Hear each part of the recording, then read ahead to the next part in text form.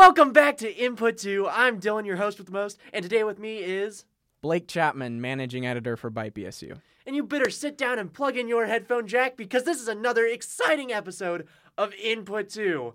And today we're going to be talking about Mortal Kombat! Dun dun dun dun dun dun dun dun. Yes, I'm very excited to speak about this film. I'm actually signed up to write the review for the latest iteration of Mortal Kombat coming to HBO Max.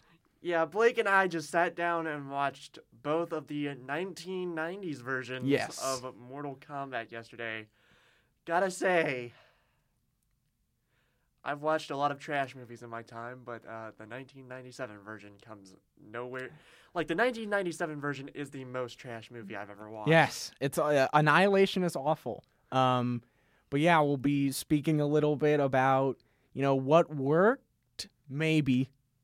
Definitely more of what worked in the first one, but a lot more of what didn't work in both and what we're holding out for in the 2021 release. Yeah, budgets are looking pretty good for the 2020 release, so hopefully we'll get something good, but big budget doesn't always mean better. That is true. So let's start off with Mortal Kombat 1995. As a simple plot synopsis, don't know how simple of a plot synopsis you can make for this movie. Shang Tsung basically sends out invitations to a bunch of really, heavy-hitting martial artists from throughout the world to face off in Mortal Kombat, and he's hoping that Earthrealm will lose this, because if they lose the 10th Mortal Kombat, then that means that his realm, Outworld, will be able to invade Earthrealm and basically take it over. And yeah, that's basically all this movie has to offer in terms of story. Yes, that's all it is. It's the story of Mortal Kombat. I mean, yes. How difficult can you make it? It's a giant tournament where people fight. That's about it. They fight to the death, and Shang Tsung steals their souls. Yes. Your soul is mine. Oh, it's the best line in the movie. Speaking of weird comedic bits, that was going into like what works. Strangely enough, I think a good portion of what was supposed to be the comedy writing in this movie actually kind of worked.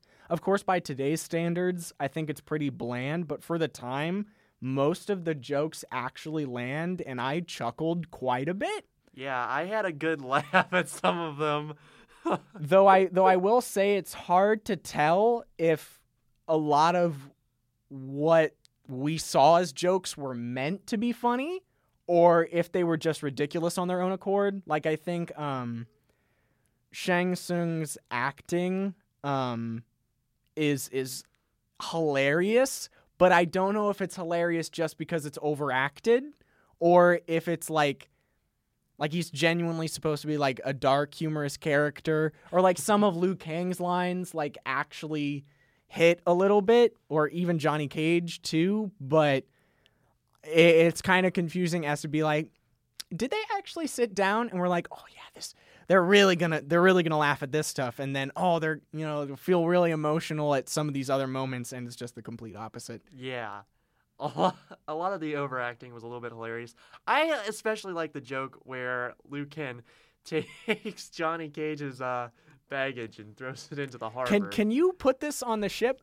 Yeah, Johnny Cage is like, oh yeah, sure, here, how it works is I give you money and you carry my bags. And he's like, okay, sure, takes the $20 bill or whatever, picks up his, very expensive Louis Vuitton luggage and just throws it in Hong Kong's harbor and just looks at him and is like, okay, I got free cash, and just walks off. Like, that was pretty funny. That hit. That was a hit joke. I mean, I thought it was great.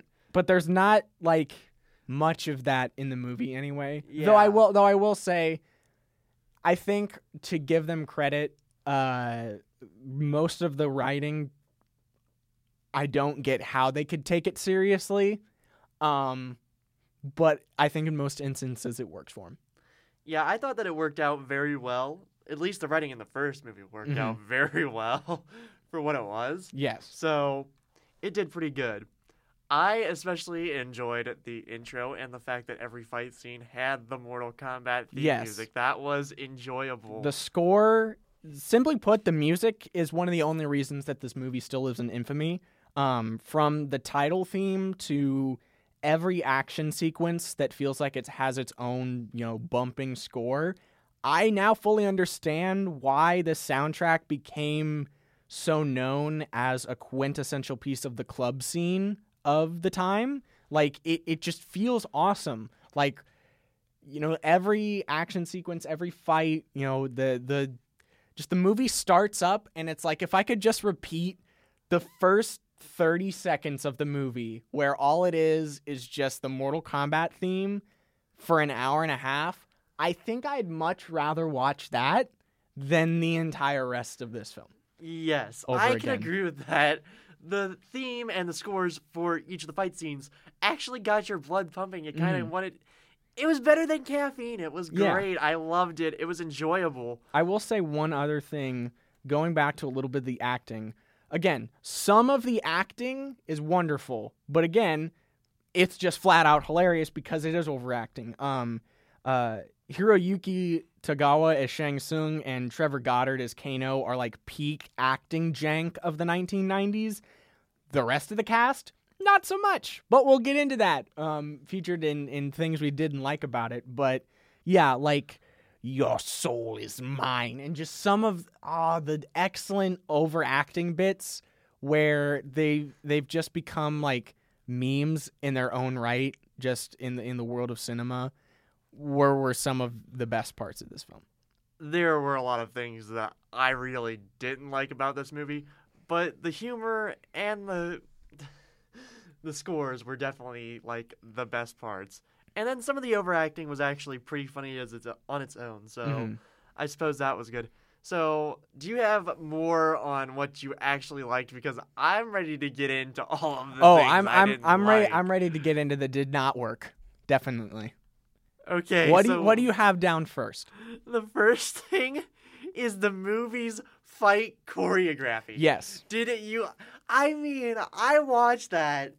Yes, it was hilarious, but it was also so hammy. No, absolutely. For a movie where 50% of the action, or for more concisely, 50% of the movie is supposed to be focused on like fisticuff battles, the way these face-offs are directed leaves like a lot to be desired. I think while we were watching it, at its best, it's like watching a great episode of Power Rangers.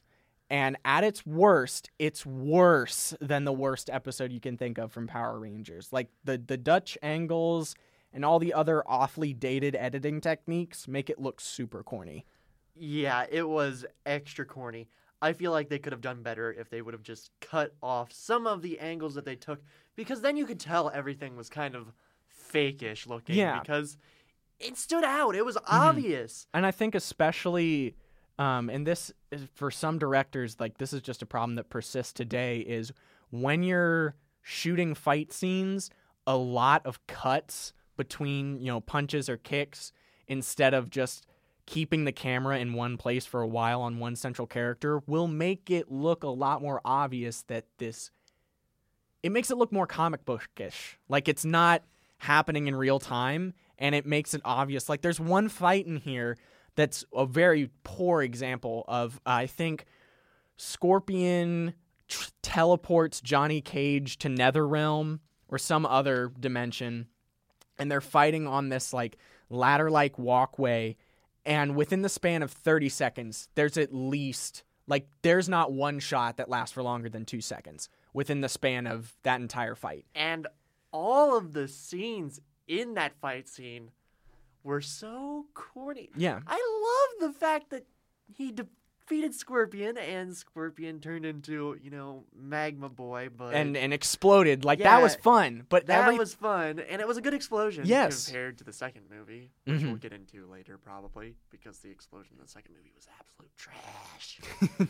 But yeah, I think that, there's a lot, even from just the first couple moments of this film, it's very apparent that it's very hammy. Yeah. And a lot of the techniques of the time did not age well.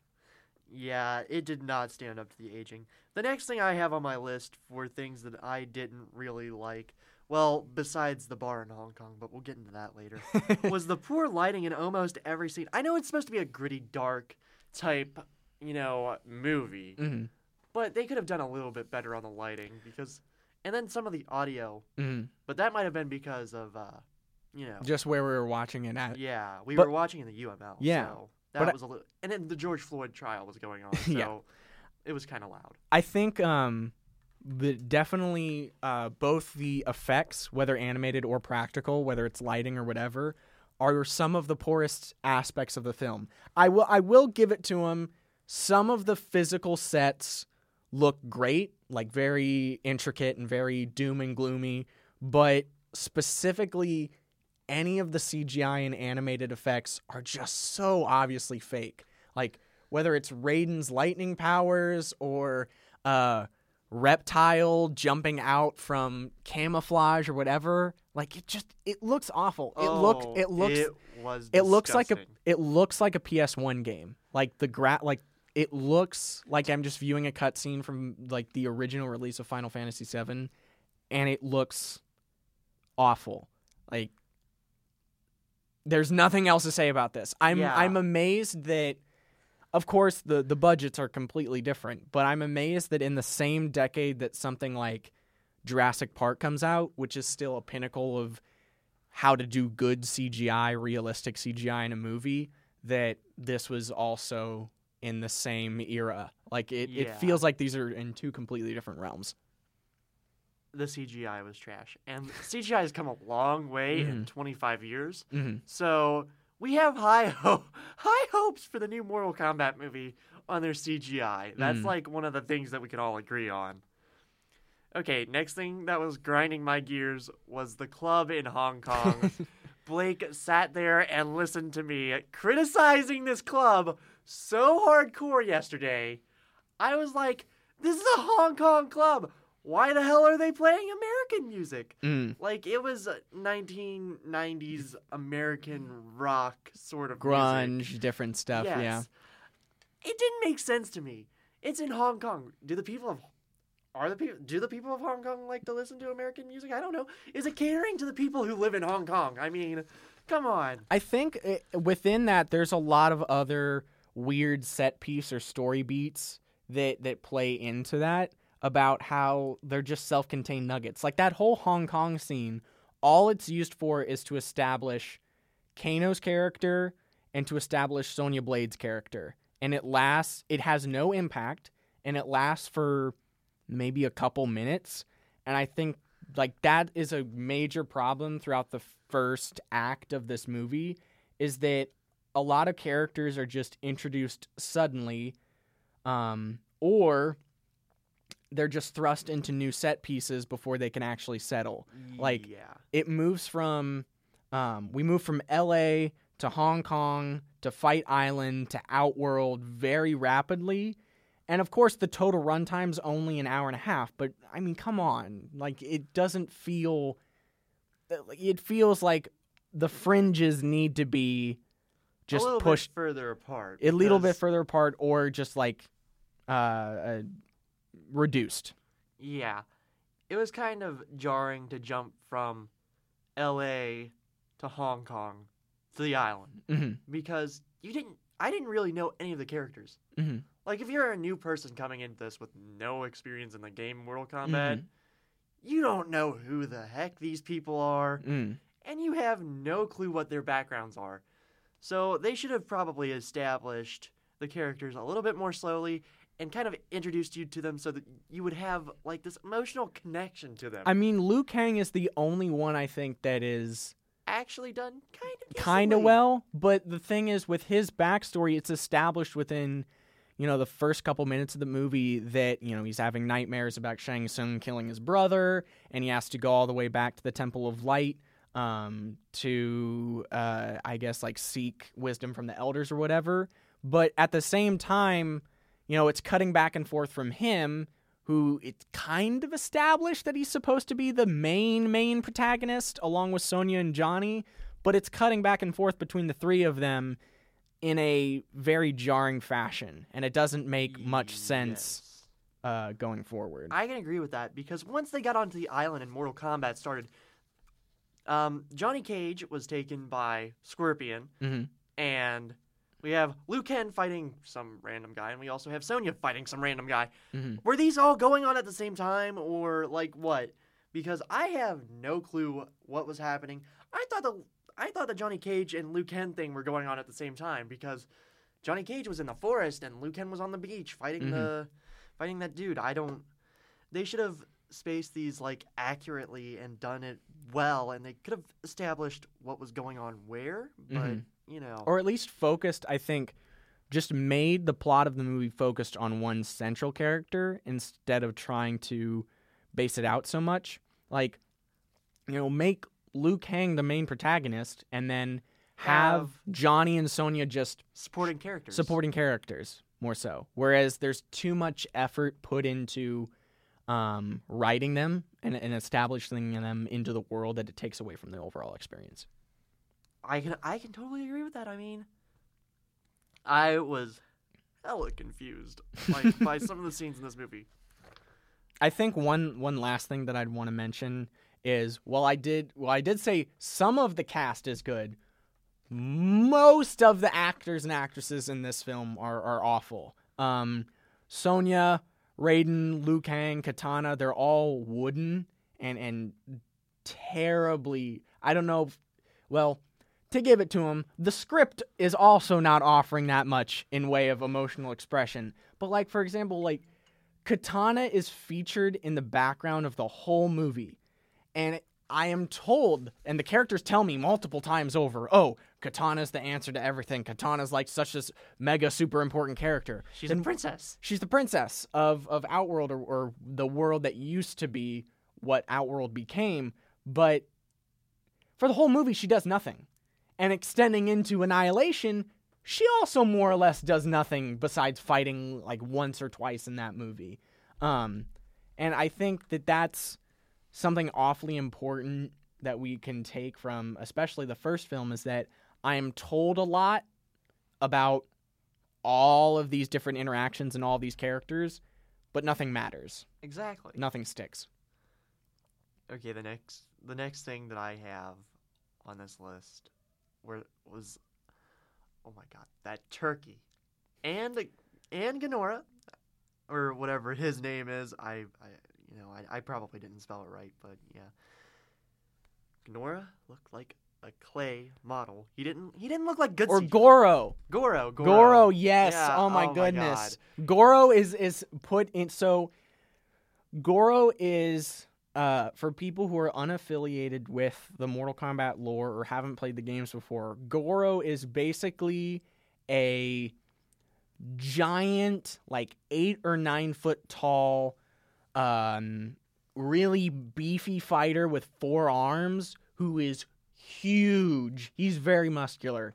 And I don't know whose decision it was to make him look like a stop-motion claymation figure from the Never-Ending Story or some Jim Henson film, but he looks awful. Like, he's not scary because he's frightening. He's scary because he looks so bad. He looks awful. Like, his finger, when you first see the fingers, you're like, he's got that's okay. That looks fine. I know that those are sausage fingers, but it's okay. We haven't seen the rest of him yet. We don't know how awful he's gonna be, but he looks like, once we're introduced to him, he's just he looks like a centipede. Yeah. He looks like a fleshy centipede, just stacked on, like one half of it stacked on top of each other, and it just looks awful.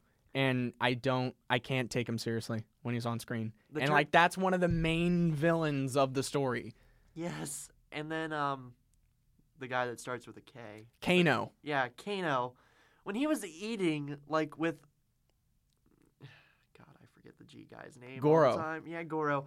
When he was eating with Goro, oh my God, did you see that turkey leg? I'm gonna have to censor that, but oh my God, did you see that turkey leg? It was that awful. thing looked like it was made out of plastic and clay.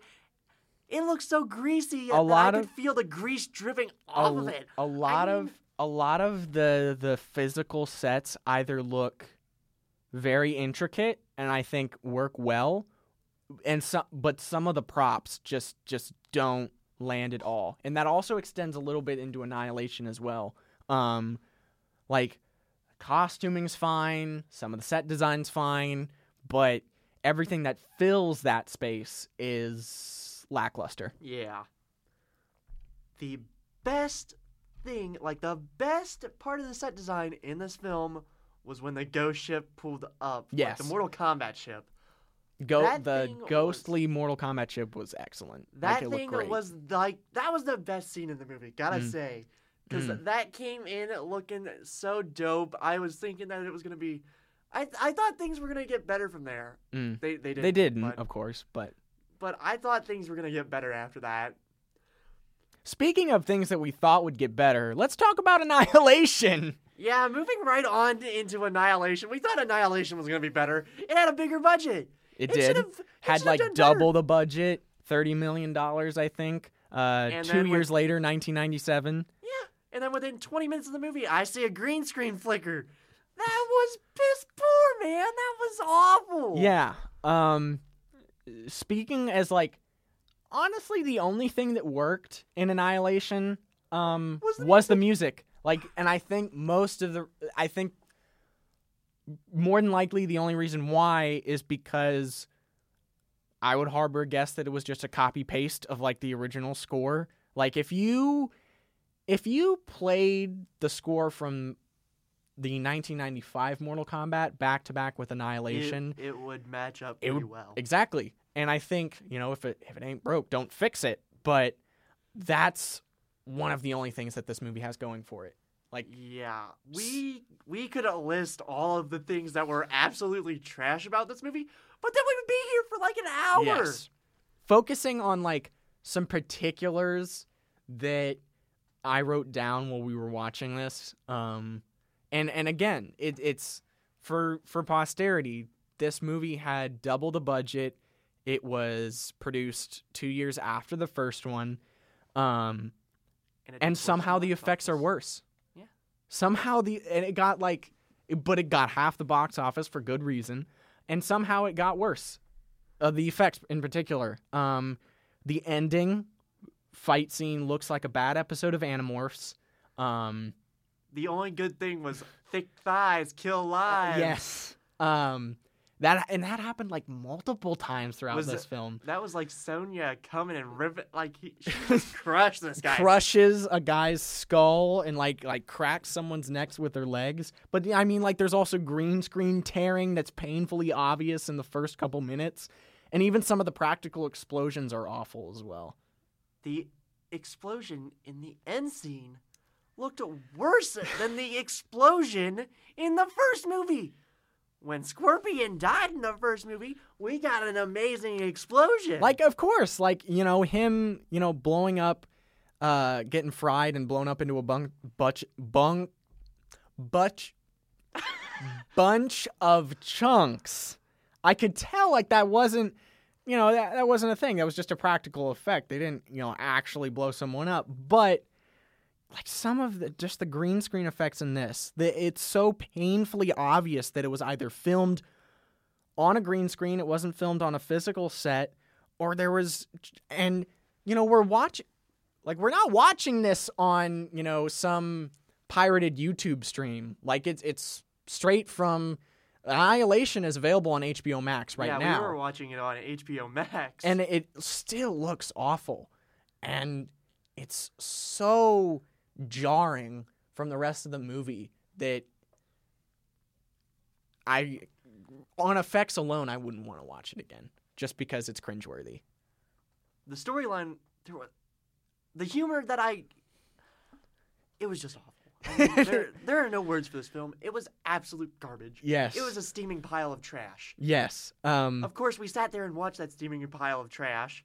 I mean, we could have just given up halfway through, but we thought it was going to get better at some point. No. The story, to give the original credit, there was a somewhat comprehensible, understandable structure of story in the original, but In in Annihilation, there kind of wasn't No. any real story going on. It was like, they're basically sprinting across the world trying to gather up this coalition of people to fight Shao Kahn, who is now invading Earthrealm, which of course makes no sense because Liu Kang won Mortal Kombat, which means that for another generation they can't invade.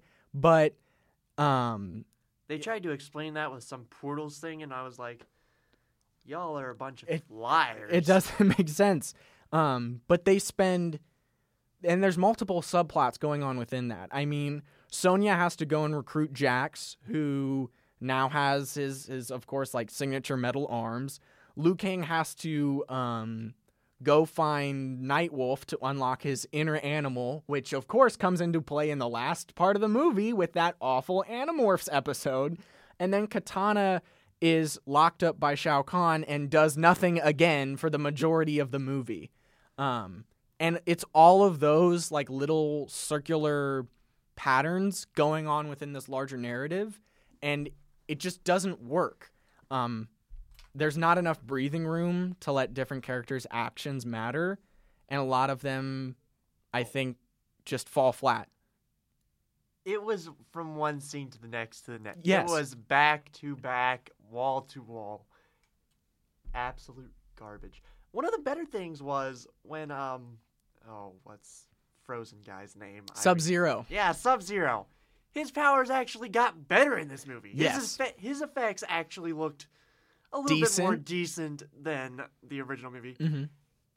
They're still not up to par at all. Yeah. But like, they look better. They looked better. But I mean, of course, like, Sub-Zero is another good example that I didn't write down here, but like, a lot of these characters, at least, again, giving the first movie credit, a lot of the characters that matter to the lore of Mortal Kombat were in that movie for an extended period of time, and they had an effect on the plot, whether it's Liu Kang, Johnny Cage, Sonya Blade, Goro, Shang Tsung, Sub-Zero, Scorpion. A lot of those characters that are in the extended universe of this established property just make a single appearance and then disappear. Like Rain, Noob Saibot, Mileena, Sub-Zero, Scorpion. They're all in there for a nanosecond. Yeah, like and then fraction of a minute. A fraction of any time. Like, specifically Mileena. Like, Mileena in the lore of Mortal Kombat's heavily connected to Katana's character. And she shows up to fight Sonya in the middle of the desert once. And she gets defeated in the same fight. And she's dead. She's dead. Like, it baffles me how... And this is a problem that comes with creating a movie that's based on an ensemble cast.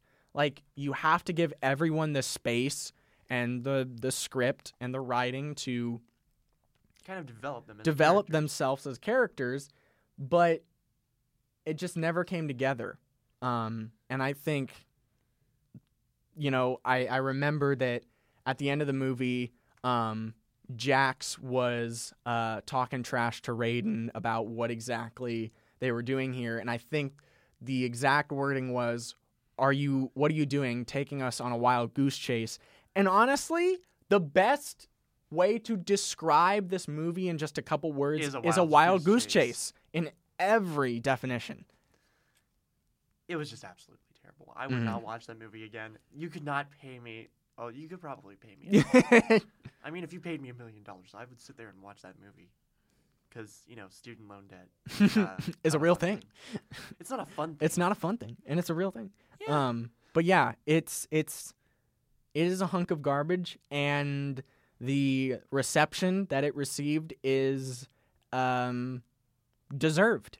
I believe last I checked, it has like less than 3 stars on IMDb. It has like an 11 on Metacritic. It has an even worse Rotten Tomatoes score than the first one. And that's another important thing to note is my expectations were already pretty low for both of these films, but somehow Annihilation They managed to sink your exactly expectations lower. Like especially Annihilation. Like the bar is up here, and let me just say, Annihilation just drags the bar down Yes. into the depths of the ocean. Like- It's like like the directors and the producers and the writers of Annihilation must be some of the best limbo players I've ever heard of, because they just completely bend under that bar. Totally. They do not even try to clear it.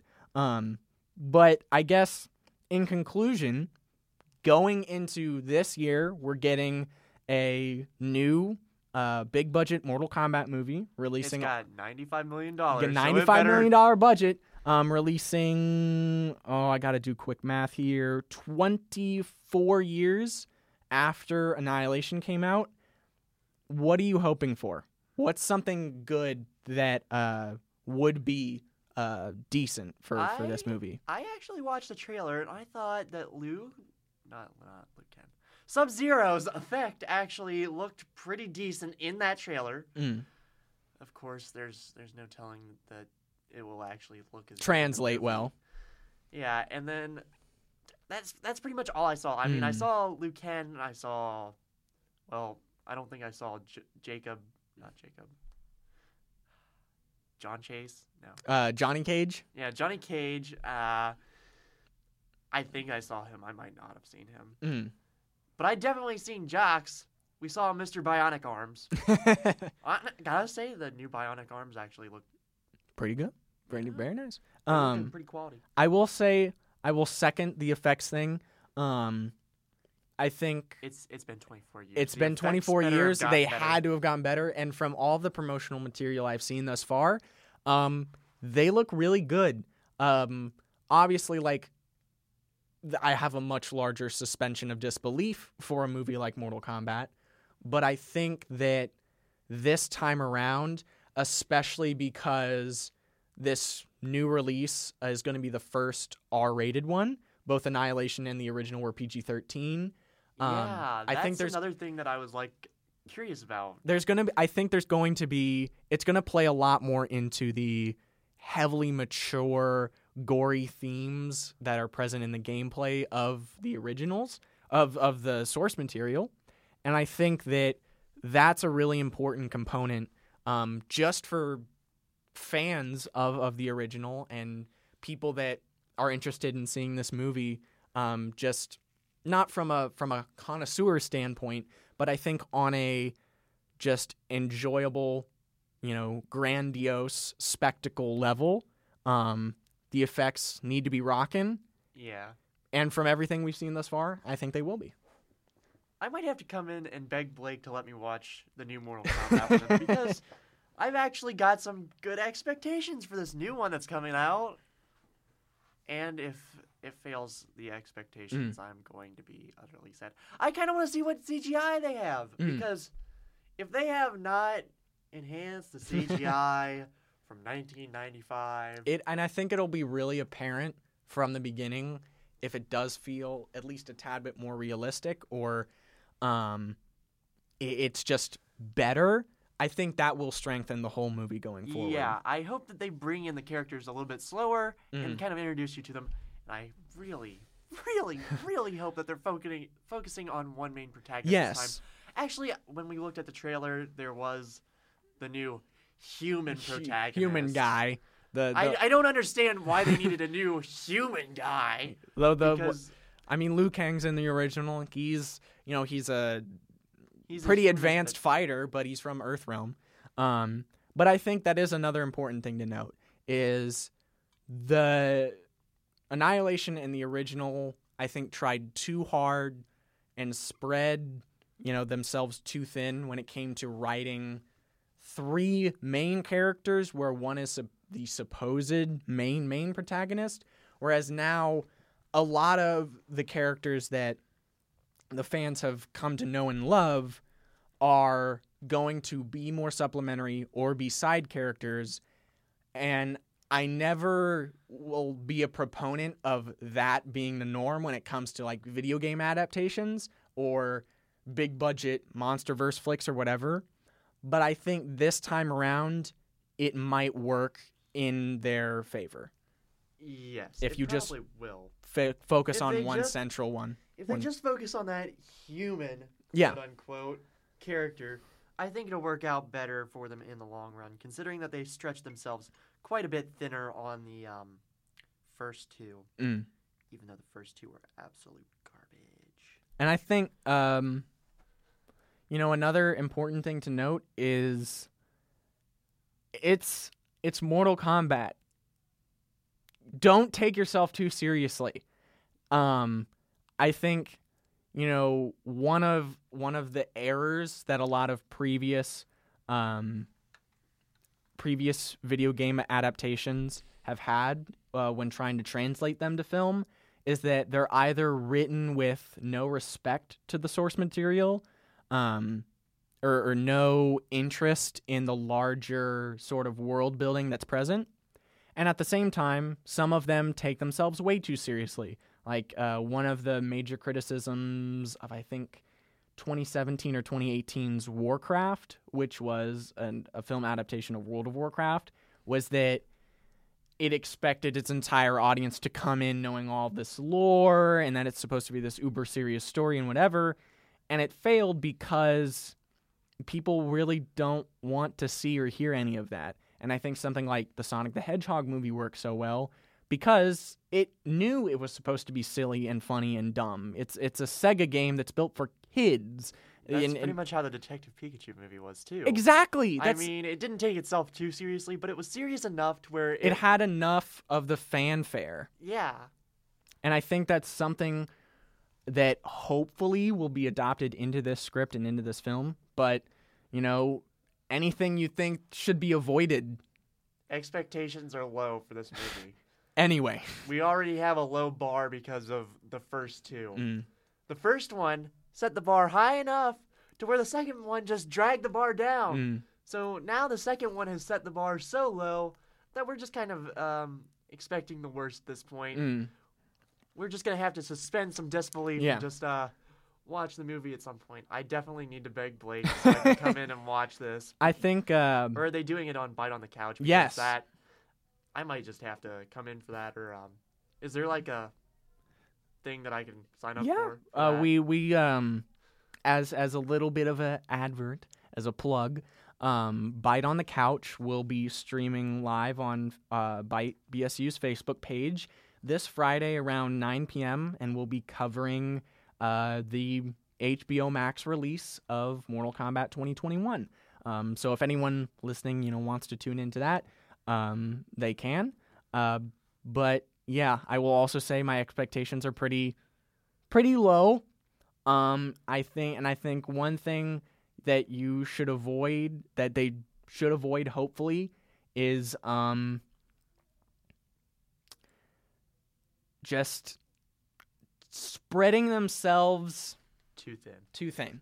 Make it Make it cohesive. make it accurate, and- make it cohesive, have fun. But people's expectations are pretty low anyway. Of course, I don't expect this to be the next Citizen Kane, but my expectations were fairly high for Godzilla vs. Kong, and I didn't particularly like that movie. So, and this is the next big budget spectacle of the spring. Heard Big Monkey lost. Big Monkey did lose multiple times, but the real losers were the people that paid an HBO Max subscription just to watch that movie. Mortal Kombat, I have a little bit more hope for, but ultimately, we shall see. As for the original two, I know the original you can stream for free on Peacock, and Annihilation is available on HBO Max. Again, don't know why you would watch both of them, but they're there. Yeah, they're there. And as for us, I'm giving both a thumb down. Yeah, I'm just. I mean, the first one was good, but the second one just deserves the thumbs down, and the first one deserves a maybe okay-ish. But it was good for the wrong medium. reasons. Yeah, it was good for the wrong reasons. So But there you go. This has been your host with the most, Dylan, and Blake Chapman. We hope you had a wonderful time listening to this Input 2 episode. Join us next time as we talk about more movies, more film, more TV. And hopefully I'll bring you something decent the next time because I have not been putting out as often as I should. So thank you and see you next time on another exciting episode of Input 2.